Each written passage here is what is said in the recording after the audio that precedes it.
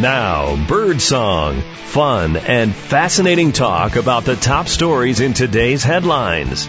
Birdsong may just be the most qualified talk show host in the business, thanks to his many careers in law, government, and education. Here's your host, Leonard Birdsong. Hello, folks. It's Birdsong again here with you in a new week. I'm so happy to be here. We've got my friend EJ with us.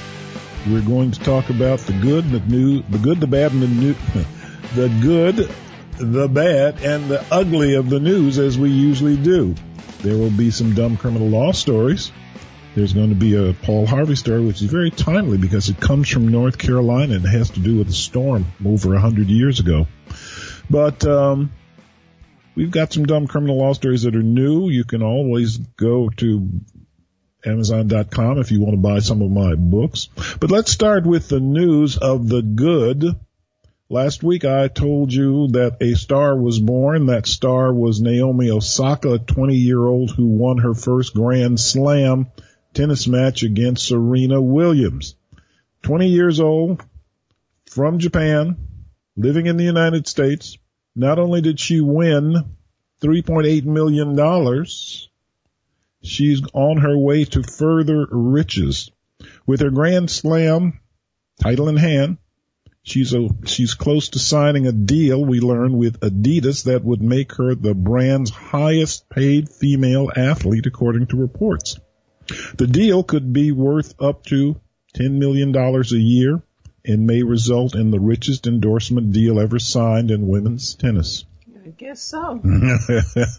Osaka's current 4-year deal with Adidas, said to be worth about $100,000 a year, is going to expire on December 31st. Now, she inked a deal with Nissan last week to make the multicultural athlete, the daughter of a Haitian-born father and a Japanese mother raised mainly in the United States, to make her the brand ambassador for the Japanese automaker Nissan. As a matter of fact, she says, growing up, my dad drove a Nissan, so being part of its brand as an ambassador now feels like I've come full circle. Osaka also has endorsement deals in the works with Yonex, the racket maker, Nissan Foods, and what's called Citizens Watch. Good for her. 20 years old, and she is rich. She's got $3.8 million to start with for winning the tennis match, and perhaps $10 million a year from Adidas. Adidas, yes, that's great. Yep, it is. That is a good feeling story. There's another good story that we want to talk to you about, and it has to do with Nike. Nike is doing well. As you know, there was some dust up and controversy. Yes, I was looking for the word. Dust up and controversy when Nike made Colin Kaepernick, the former 49ers football player, the spokesperson for their new ad campaign. Now, things are going well. Just do it. People thought that this might not work. President Trump said Nike is crazy for doing this, but we find out that the speaker, the Colin Kaepernick ad campaign has lured a rush of new followers to Nike's Instagram account. Since the first ad dropped on Labor Day, a gain of more than 170,000 people have signed up for Instagram with Nike. And this doubles Nike's average monthly Instagram gains. So the former San Francisco 49ers quarterback stirred up controversy in 2016 for kneeling during the national anthem to protest racial injustice and police brutality. People started burning their sneakers, burning their socks, things like that. But you know what? Nike stuck with it, and they're coming out on top. Their stock is up. Also, they say, we're not advertising for 50-year-old guys who live in middle America. We are advertising for the world. Kaepernick has a good reputation around the world as a civil rights leader at this time, someone who's protesting racial injustice and police brutality. He's doing it non-violently. So, at any rate, that is good. So that's the news of the good. You agree with me on that, EJ? I do. He is taking a risk. He took the major risk in doing this and hanging in there despite it seems he's being ostracized by the NFL. Yes, by the NFL. Nobody has hired him. It seems like, and he's got a lawsuit against the NFL or against the NFL, saying that they probably are conspiring to ostracize him. But I've seen that ad, and it's a good one. Just do it. All right. Okay, so that's the news of the good. Let's talk about the bad. There were several bad things last week. One of them that we know about has been Hurricane Florence, and it has decimated much of the Carolinas. As a matter of fact, here's a headline I'm looking at. Misery in North Carolina mounts for residents. All of us have heard about it. The storm started as a stage 4 hurricane, but by the time it got to land, it was only stage 1, but there was lots of rain, and it was a very slow moving hurricane. So hundreds of people waited in long lines, it's been reported, for water and other essentials earlier this week in Wilmington, still mostly cut off by high water, days after Hurricane Florence unleashed epic floods. The death toll has now risen to 35 in 3 states, with 27 fatalities in North Carolina alone. A lot of water. North Carolina also now faces health and environmental problems after several hog waste lagoons were compromised and sewage plants across the state flooded, releasing millions of gallons of partially treated human discharge. During an aerial tour of a swath of swine country, that's where they grow pigs and hogs, swine country, counties cover an area of the size of New Jersey. That's a lot of hogs. At any rate, what we have is that some of these lagoons are overflowing, and what we have is blue, green, or red bacteria that break down the feces and urine of the hogs, and it's now getting into the rivers and creeks that are flooding. Nasty stuff.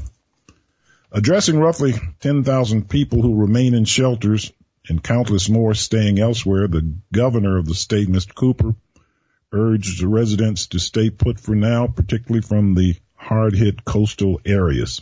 So we see this as bad. People who are denying climate change should reassess what they're saying. I think there is climate change, and it's leading to this kind of thing. As a matter of fact, there are people in North Carolina who are complaining that in 2016 there was a flood because of a hurricane, and many of their houses were destroyed. And it was said to be a 1,000-year flood. They wouldn't have another one for 1,000 years. Well, 2 years later, in 2018, another 1,000-year flood has come upon them. So much for the climate deniers or the climate change deniers. We feel bad. Our hearts and prayers go out to all of those in North Carolina and South Carolina who are suffering. There was an accident today or yesterday. We heard that there were 2 people in South Carolina. They were mental patients being taken to another location. They were in the back of a van driven by police or authorities of some sort, and they got crossing a river or crossing a bridge that got flooded. The truck got inundated with water. The driver and his partner were able to get out and get on top of the van, but the 2 people in back drowned. Well, what a sad story. Yeah, weren't they, they had been arrested for some, they were handcuffed. They were handcuffed. Now, I didn't know that they were arrested. I just heard that they were mental patients. I don't know what they had done, but it was just a very, very sad story. Right. They were handcuffed so they couldn't swim out by themselves. And the driver and his companion couldn't get to them. Right. Couldn't get to the keys to unlock the thing because the water was coming so high. This is really dangerous. Wasn't there an issue about these pig farms that are environmentally, is an environmental story to that too? Well, there is, and I was saying a little bit about that. We have, they grow a lot of hogs in North Carolina, and the thing is that they have something. Raise hogs. They raise hogs. At any rate, they have to have a place for the runoff of the feces and urine for the hogs.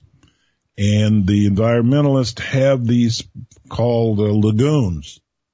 And unfortunately, when you get too much water, the lagoons get inundated and the water and the bad stuff mix together and it flows down into the rivers, which can perhaps get into the groundwater and will be toxic.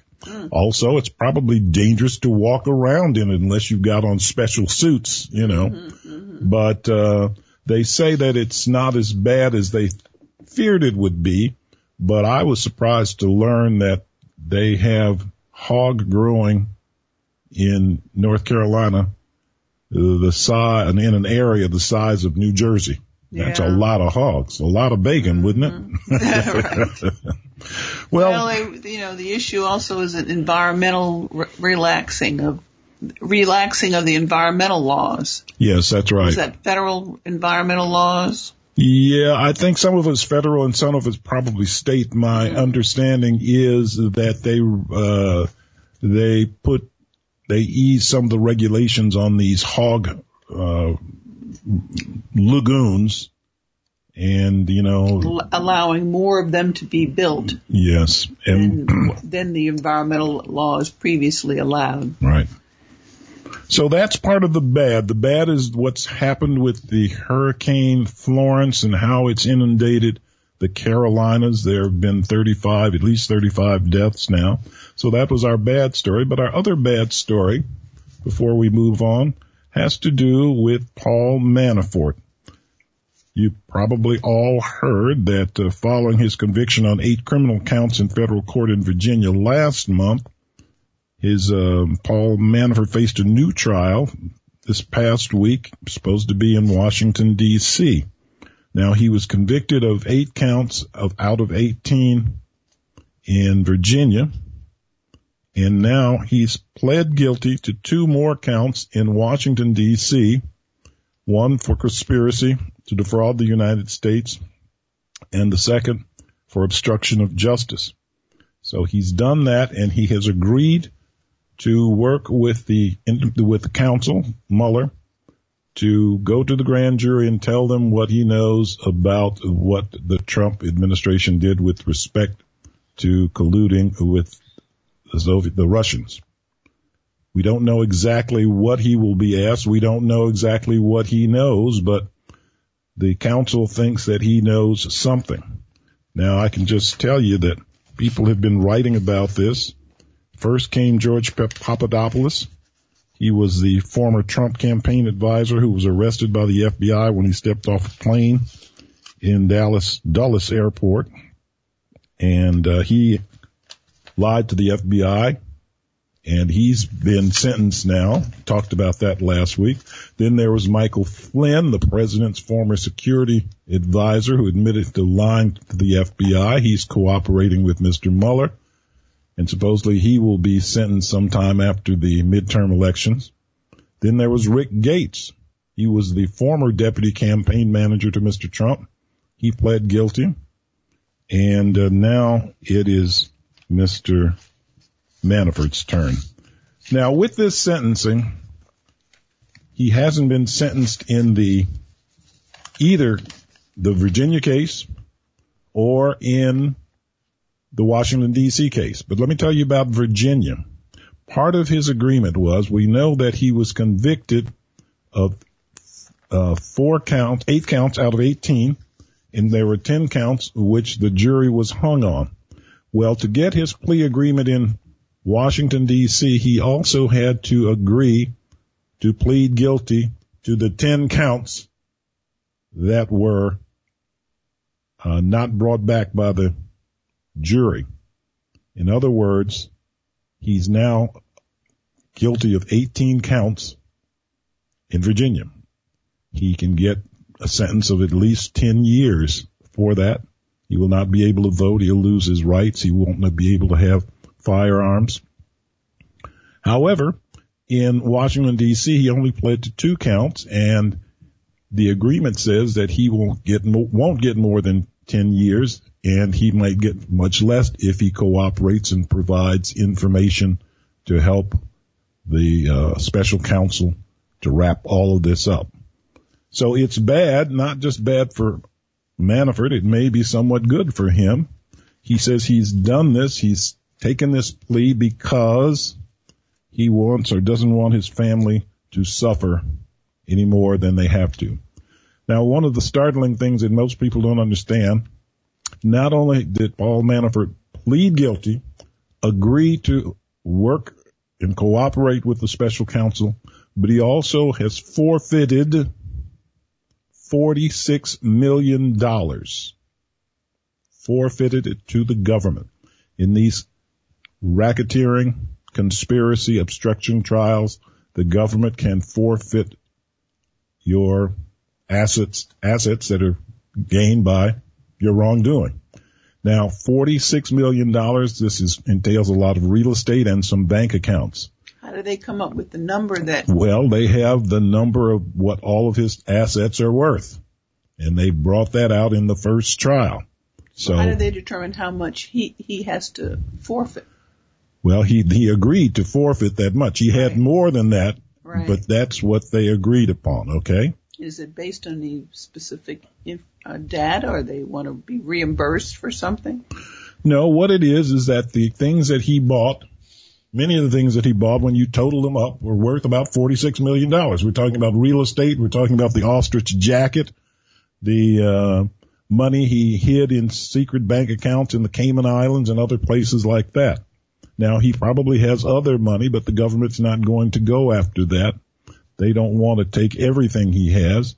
They want his family to be able to live. But when you have ill-gotten gains and you get convicted, your assets can be forfeited to the government, and that's what's going to happen now.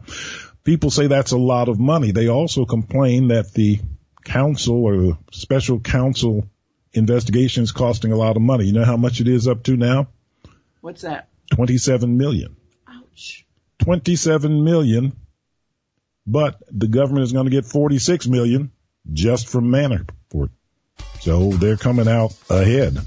So this is all the bad. Now we're going to come back and we're going to talk about the ugly. We've talked about the good. We've talked about the bad. We're going to take a break, pause for the cause here. Stick with us. Maybe you'll learn something you didn't know.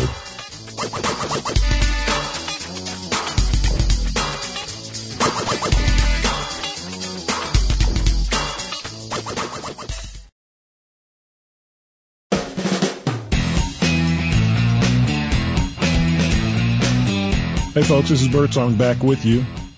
Always happy to be happy with you on the radio here. We've been talking about the good, the bad, and the ugly of the week that we want to talk about. EJ is here with me.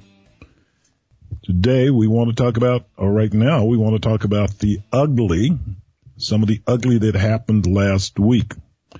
Probably everyone's heard now that President Trump made a claim that there was a Democratic plot to inflate the death toll in Puerto Rico from Hurricane Maria. That was last year. Hurricane Maria hit Puerto Rico and devastated it. And this set off a firestorm when we learned that there were about 2,975 deaths reported. Now, Trump says when he left the island, he did visit it after the hurricane, that there were only 64 deaths, and he's saying that in a pair of Twitter posts that the official toll of 2,975 was inflated by Democrats in order to make him look bad as possible. Oh, get over yourself. Yes, everything is about him. But everyone is not on his side because even some Republicans have come out against him saying this. Now, where did this figure come from? It came from a study that was done by a university in Washington, D.C. that took this on for Puerto Rico to find out how the people died or how many people died. It was more than 64 because of the conditions there. People couldn't get air conditioned. People couldn't get clean water. People couldn't get to the hospitals. But this is a very, very ugly thing. Yeah, there was one person who was in an ambulance taken to a hospital, and the hospital turned him away because they lost electricity. And so the man died in the ambulance. Yep, that was a very sad one, too. Now, critics have come out against this tweet. They've denounced it. We have two people running for office in Florida. Ron DeSantis is a GOP nominee for governor. Trump has endorsed him. However, DeSantis says that the comments are no good. He doesn't like this. He says he's tried to help Puerto Rico. He, that is DeSantis, says that he believes the death toll. Also, we have a man running for the Senate. His name is Scott. He's now the governor of Florida. He's also come out against Trump. Although he's been a Trump supporter, he's distancing himself from these comments. He's running against the current senator who's Democrat, Senator Bill Nelson. And I think that Trump came out with this in order to give these two Republican candidates a chance to show their support for the island of Puerto Rico. And that's because there are a large number of Puerto Ricans who are living in Florida. And the hope is that will give them an opportunity, which it did, to come out and show their support for them. Trump, said that he was going to do all he could to get Republicans elected. And remember, he has Trump, Mar-a-Lago here in Florida. So he wants to have influence over who would be governor of this state. And he also wants to have input on who is going to be representing Florida in Congress. And if Nelson is not reelected, then he'll have one more Republican senator. So there's more to this. Well, that's a good analysis. It's a very good analysis. After the hurricane in Puerto Rico, thousands of Puerto Ricans came to Florida to live because their houses and homes and businesses were destroyed. They are American citizens. In Puerto Rico, they do not vote for president, but they are American citizens. If those citizens from Puerto Rico come to the United States and establish a residence, they have the right to vote. They are on United States soil. Puerto Rico is a territory of the United States, okay? So you might be right. It's a good analysis that you've come up with, EJ, that maybe Trump is doing this. It sounds foolish to us to deny that almost 3,000 people died. That's what he was saying. He doesn't believe that 3,000 people died. Even though there's an independent study conducted by George Washington University.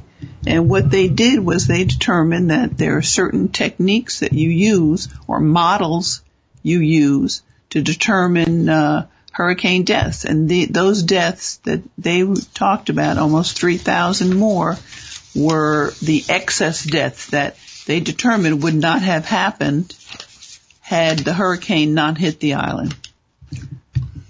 All right, thank you for that. Now, look, we got one more ugly story to talk about. It's the one that's been on every newscast for the last few days. It has to do, and this is ugly, it has to do with the confirmation process for Brett Kavanaugh to be a justice of the Supreme Court.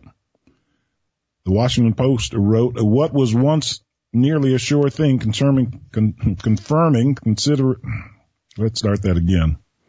What was once a nearly sure thing, confirming conservative-leaning Justice Brett Kavanaugh to the Supreme Court, is now in question after a woman accused him of sexually assaulting her decades ago while they were in high school. Now, you've all heard that Kavanaugh denies the allegation. Christine Blasey Ford is the professor in California now who was the young lady who had been assaulted allegedly by Mr. Kavanaugh when they were teenagers in prep school. They both went to prep school in Maryland, just outside of Washington, D.C. Now, as a result of this, the Republicans thought they had a shoe-in last Thursday. They wanted to vote on the full nomination. Things blew up in their faces, and every day now we have something different happening. Brett Kavanaugh now wants to testify next week before the Senate again, the Judiciary Committee it's called. There are 11 Republicans on that committee, no women. There are 10 Democrats, 4 women of them. But now what's happened lately is the Miss Ford, or Professor Ford, says she doesn't want to come and testify until the FBI has done an investigation of this, and this is what usually happens in these kinds of cases. Of course, the Republicans don't want that. They want to push this through as quickly as possible. But we will see what happens here. The Republicans have to be very careful of what they're doing here because there may be a backlash. Many people remember, at least people who are as old as I am, the Clarence Thomas back in 1991. He was accused of harassment by who? Professor Anita Hill. That's exactly right. She was a law professor. That's right. And they didn't believe her, and they went ahead and they voted for Thomas to become on the Supreme Court despite the things he supposedly had done. He's still on the Supreme Court. But in the next year, several women were voted into Congress, at least 6 in the House and at least 4 in the Senate. First time we had that many women in one election. Including Dianne Feinstein, wasn't it? No, she was there already. No, I don't know that. I can't say that.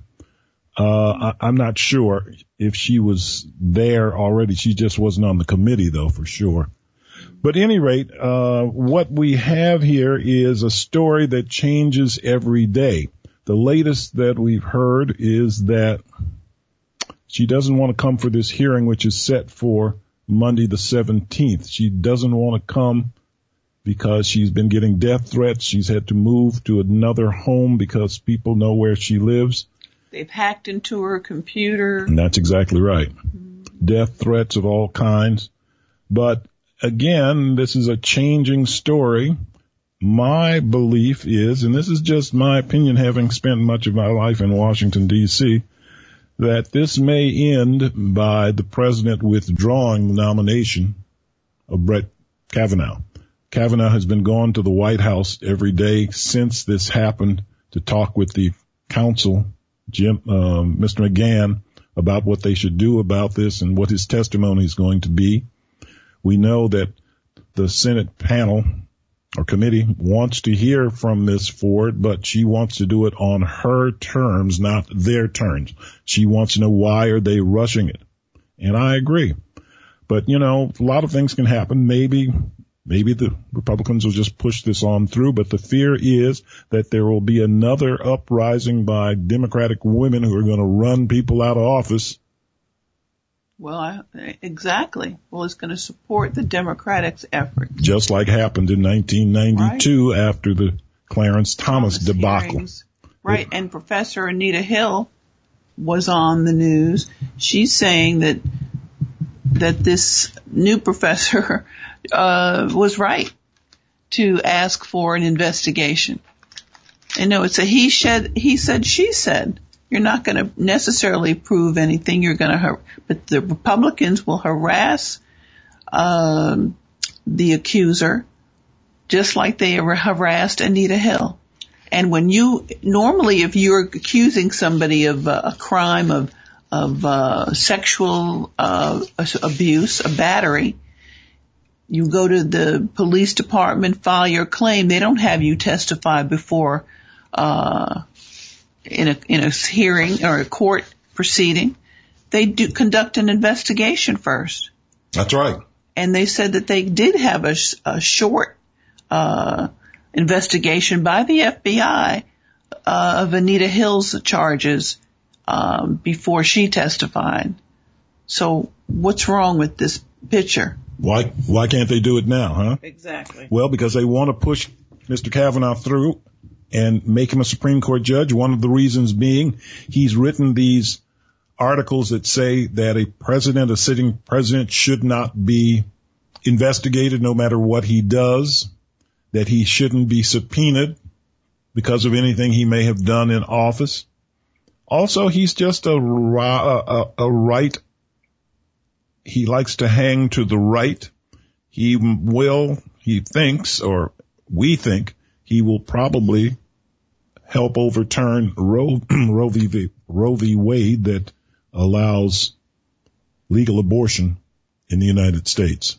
Gives a woman a choice. That's exactly right.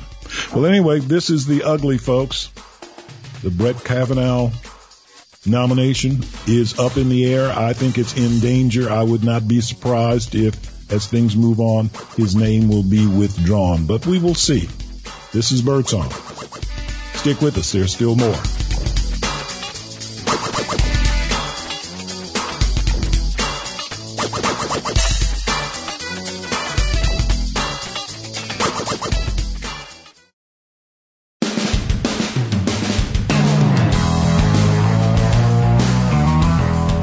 This is Birdsong. I'm here with my friend EJ. We've been talking about the news of the past week, the good, the bad, the ugly as we see it, giving our opinions. Maybe you learned something from it. We're going to change gears here and do some things that are a little more lighthearted. As you know, I collect dumb criminal stories. I have several books. You can find them on Amazon.com. Our first story today comes from Florida. The headline reads, "Hoist by his own droopy pants." A sagging pair of pants foiled a man's wild attempt to avoid arrest. Tobias Smith, 24, was arrested in mid-May of this year following a foot chase in Daytona Beach, and he was charged with fleeing and eluding, among other violations. Police had tried to pull Smith over for undisclosed reasons, but he allegedly ran a red light to get away before crashing and taking off on foot. The chase didn't last long. Why? Because his pants fell down and caused him to trip. Hoist by his own droopy pants. All right. Another story from Florida. There's several of them today. This one the headline read, "Tacky Prom Stunt." You may have heard of this, folks. It's been reported that animal rights advocates are roaring mad over a tacky prom stunt. Christopher Columbus High School in Miami brought a tiger to its jungle-themed prom. A video that was released shows the stressed tiger pacing around in a small cage as dance music was being loudly played.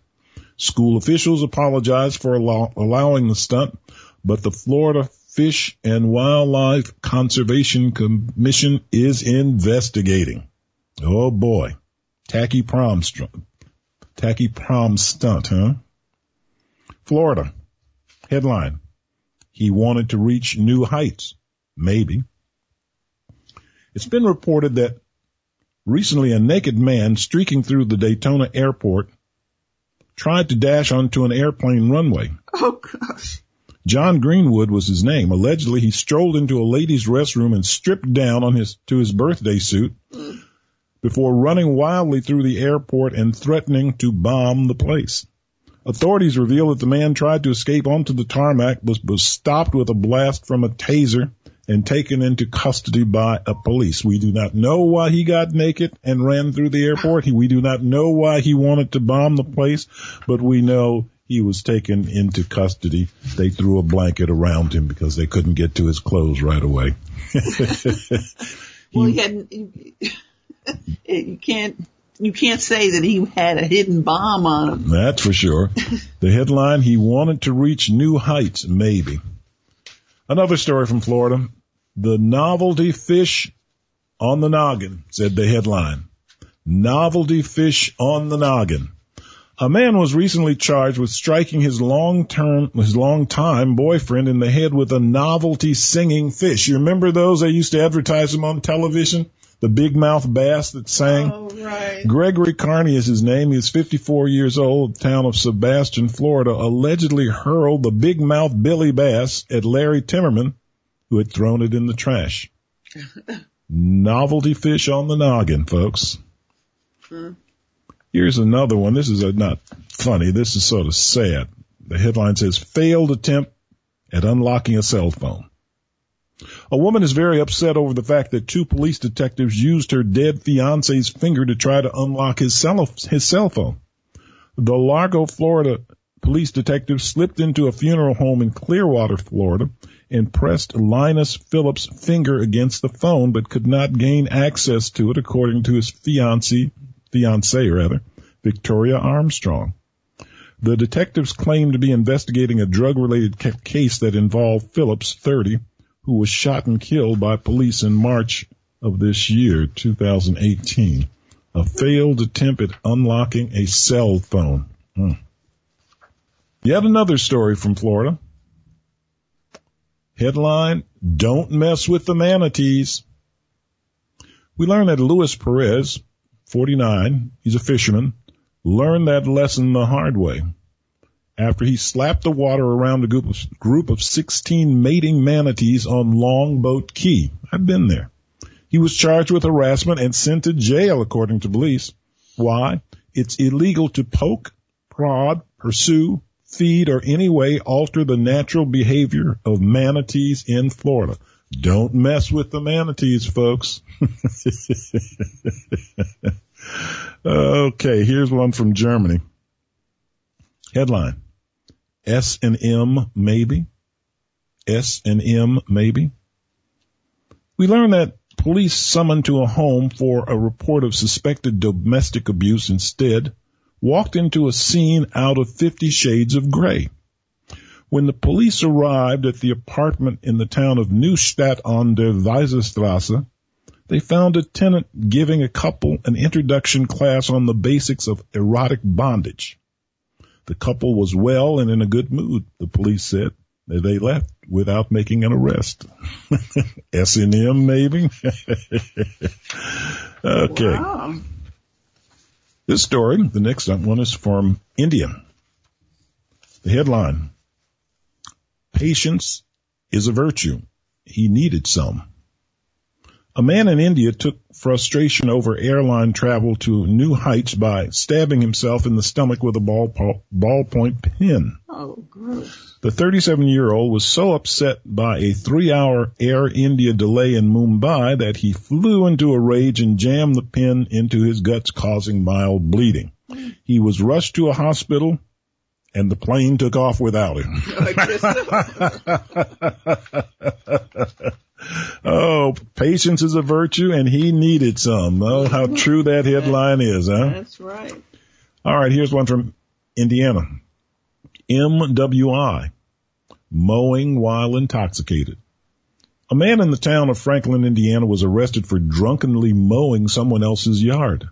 Barry Ridge is his name, 46. First cut his neighbor's grass and then headed down the road. The unappreciative neighbor called the police on Ridge, who has been in trouble in the past for mowing while intoxicated, records show. MWI, I never heard of it. Mowing while intoxicated. I don't understand people calling the police. They don't have to pay a gardener to do that. Well, again, I guess they want to mow their own lawn. I guess so. Our last story is from Iowa. Headline, love is a battlefield. A Council Bluff, Ohio man, wearing only his underwear and clutching a bottle of vegetable oil, was arrested in April of this year for chasing his girlfriend, who tried to shoot him with a taser. The woman allegedly refused to leave the man's house, so he bit her arm. Chaos ensued. The man intended to dump the vegetable oil on the woman, police said. There must be more to this story than meets the eye. Love is a battlefield, says the headline. Those are your dumb criminal law stories for this week. We've got some riddles for you. These are easy ones. EJ, why was 6 afraid of 7? You probably know it, but save your answer to the end of the show. Mm-hmm. The next riddle, how do lumberjacks use the internet? Finally, a fellow said he thought onions were the only food that made him cry until what? A man thought onions were the only food that made him cry until what? Well, we'll come back with the answers at the end of the show. We're going to take another break here, and we'll be back with a Paul Harvey story and a thought for the week. Stick with us.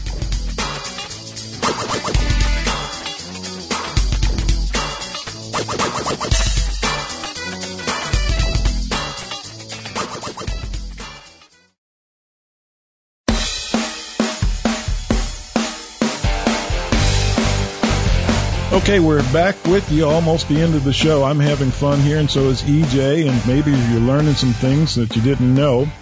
We talked early in the show about the awful flooding in North Carolina and in the Carolinas generally because of the Hurricane Florence. There's this Paul Harvey story that is very timely, and I'm going to tell this story today. It's called An Act of God, and it comes from North Carolina. There are only 2 possible explanations for what you're about to read. It was either the most phenomenal coincidence that ever occurred, or it was an act of God. Literally. And remember, as you learn what happened on that rainy Thursday afternoon more than 100 summers ago, that a stack of sworn statements and legal documents say that it was so. There was just one problem with Swan Quarter. Swan Quarter, North Carolina. It was a lowland town, so naturally the choicest real estate was on the highest ground. In the event of a heavy rain, the closer you were to sea level, the harder you were hit. More than 100 years ago, the Methodists of Swan Quarter had no church. And the only lot available on which to build one was a plot of low-lying property on Oyster Creek Road. It was far from ideal, but they acquired the land and construction began. The church was to be white frame, small but sturdy, propped up on brick pilings. In 1876, the building was completed, and on Sunday, September 16th, a joyous dedication ceremony was celebrated. Now that was Sunday, September 16th. 3 days later, on Wednesday, a terrible storm lashed Swan Quarter. All day the wind howled and the rain came down in a gray wall of water. By nightfall, devastation. Much of the town was flooded. Many roofs were ripped from the homes from the cyclonic turbulence. The storm raged on all through the night and into the bleak morning. By Thursday afternoon, the wind subsided. The rain all but stopped. For the first time in more than a day, there was an almost eerie calm. One by one, the citizens of Swan Quarter threw back their shutters and peered from what was left of their homes. Most saw only a desolate waterscape, a community ravaged by nature. But those within sight of Oyster Creek Road beheld the most incredible sight they had ever seen.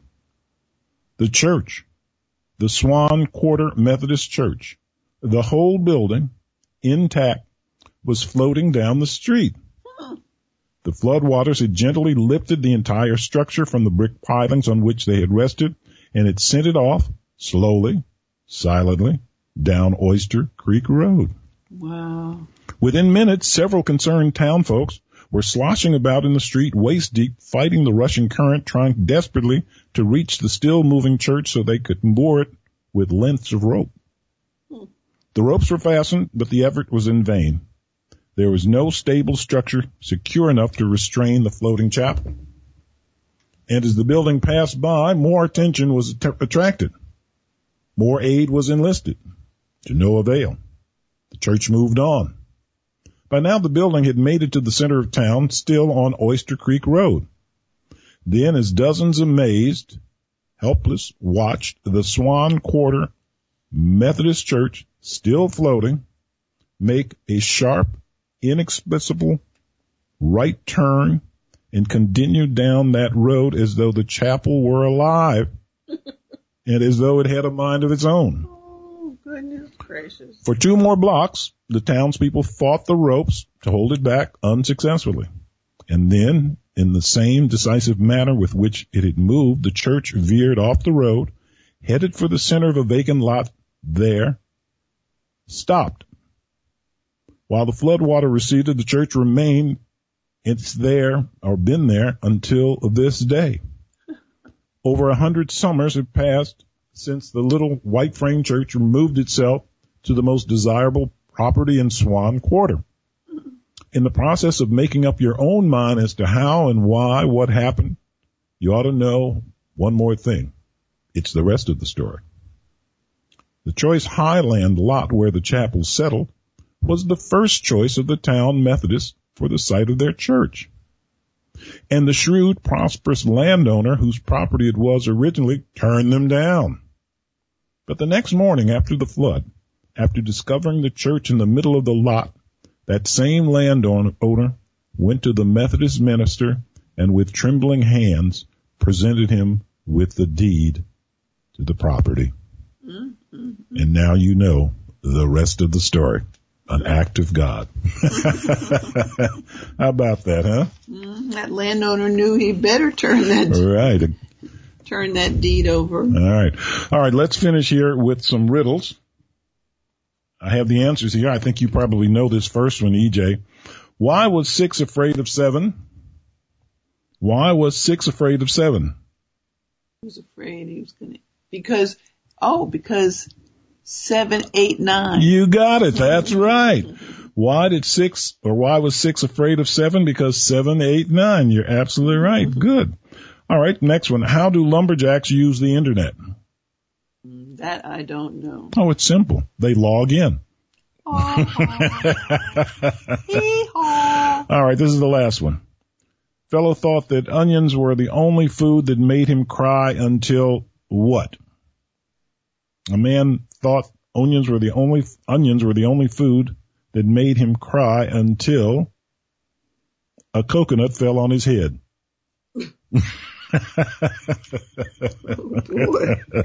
If a coconut falls on your head, it'll bring tears to your eyes. I'm sure about that. All right, folks, we're having a great time here, but we've got to go. Here's our thought, or my thought for the week. Beware of those who seek to take care of you, lest your caretakers become your jailers. Beware of those who seek to take care of you, lest your caretakers become your jailers. This is Birdsong, and that's my thought of the week. I love being here with you. Love here being with my friend EJ. We'll be back next week for more good, bad, ugly news and some stories for you. This is Birdsong. See you next week.